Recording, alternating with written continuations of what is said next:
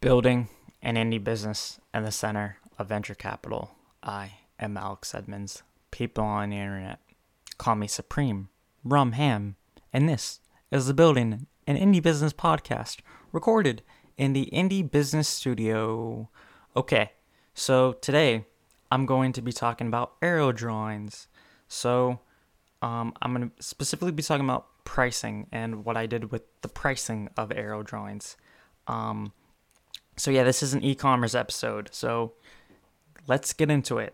Okay, so, Ross Kincaid, the owner of aerodrawings.net, good friend of the podcast. I think he's been on twice. Anyways, so we were having a discussion on Twitter about all this inflation stuff and, what to do with that. Not with that, but your money's losing value. So how do you make sure your money, doesn't lose its value? And you can't. That's the thing. The only trick to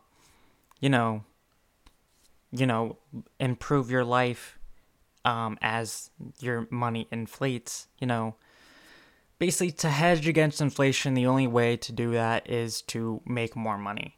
And so, in that vein, we were discussing how aerodrawings.net can make more money.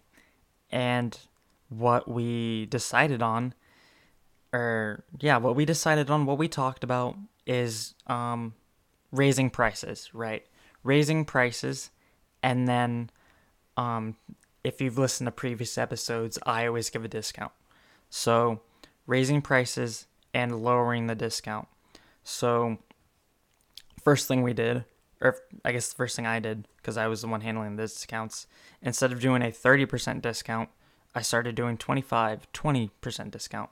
And that way, for every order, there's more money coming in, right?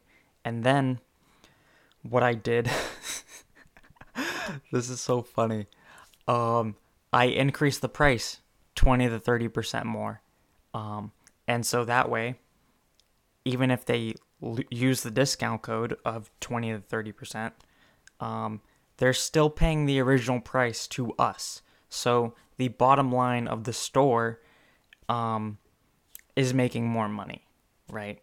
So that's something I did. And there's another impact of raising the prices. With raising the prices, you get a higher quality customer. So I'm always hearing about how people that they spend less money, they value it less, and they're a little more less giving, or they don't want, how do I phrase it? It's because it's a bigger share of their money. They want to make sure they're not getting ripped off. So they're going to use customer service, ask a bunch of questions, blah, blah, blah. And when you raise the prices, those people start to go away.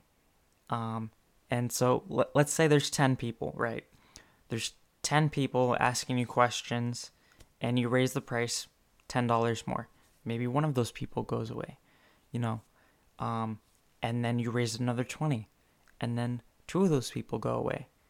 And because you're raising the prices more, those other people are, they're making up for those losses, but they're paying more, and they're not bothering you as much. So you're doing less work, you're making more money in the end. That's another reason why I decided to start raising prices. And and so the prices are higher. I'm giving less discounts, but there's also an issue. I'm giving less new discounts, right? But there's also an issue that I've been hearing about of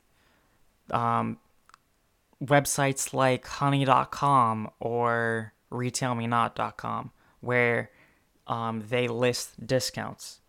So previously, I was putting all the discounts that I was making on the website for backlinks, right? But what I hear happens is that these companies will scrape the website and find those like exclusive discounts, so like email exclusive discounts, ones that I did not put on the website. So I have to go and take all those current discounts and turn them off, right? So that they don't get scraped and people don't keep using that. Because I noticed that people, people use this one discount that I didn't create. Ross created it, and it was for his email list, right? So I think the discount code was email35. And every once in a while, I would see people use that, and I'd be like, "Hey, what's that?" And he said, "Yeah, I created that." And I was like, I don't know where they're finding this, because what I did was I created my own email discount code. Mine was email 30. And so what I think was happening was people were finding that email 35 discount on one of these websites and using it. So yeah, I have to do that. I have to go through every discount and make sure that, they aren't being scraped. Because what happens is that when you look at the code of a live e-commerce store, every discount is added as JavaScript to the website. And that's because you never know who has access to it, right? So every person has to have access to the back end of every discount code. And so this is one reason why discount codes will slow down your website, because they're all being loaded with the content of the website. So I have to, here's what I did.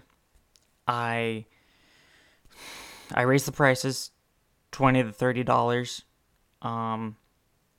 And then I stopped offering high discounts. I raised the price equal to the amount of discount, so the bottom line is a little more. And then now I'm going to have to go and turn off all the old discounts so that people don't get, not people, but so that discount websites don't scrape them. But yeah, overall, what we like about this strategy is that, we needed 1-2 sales to cover the fees of the website. And now we just need one, right? So just one a month will cover everything. So yeah, that's something to think about as prices raise, or they raise.